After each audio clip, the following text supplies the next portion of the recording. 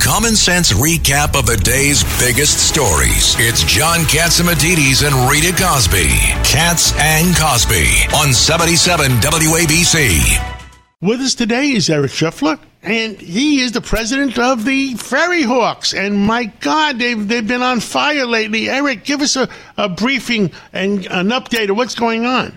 John, our Ferryhawks, the professional baseball team in New York, in Staten Island, we are on fire. We've won 10 of our last 13 games, pulled into a tie for first place in the division. And the best news for New York baseball fans is there is a pennant race in New York City, and it's on Staten Island. Wow.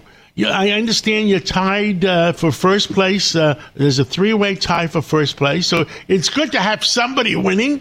And, we're an affiliate of the Yankees. And, we win, the Yankees win. Well, the Yankees, listen, they're not out of it yet. They're going to fight till the end. And I've been a Yankee fan since 1956. So I've been around for a while.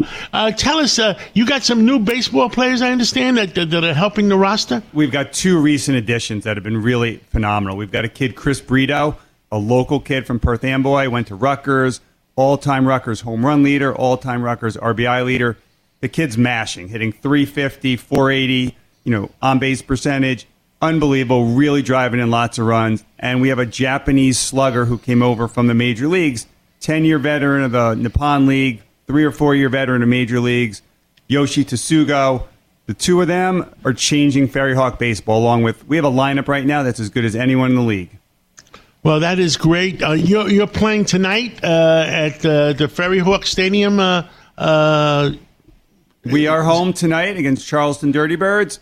And then you come back when? We come back Tuesday. We go on the road down to Maryland. We're home for a 6-game homestand, Tuesday, Wednesday, Thursday. And then we're home the next weekend. We have a great weekend. NYPD, FDNY, charity softball game on Saturday, fireworks Saturday night.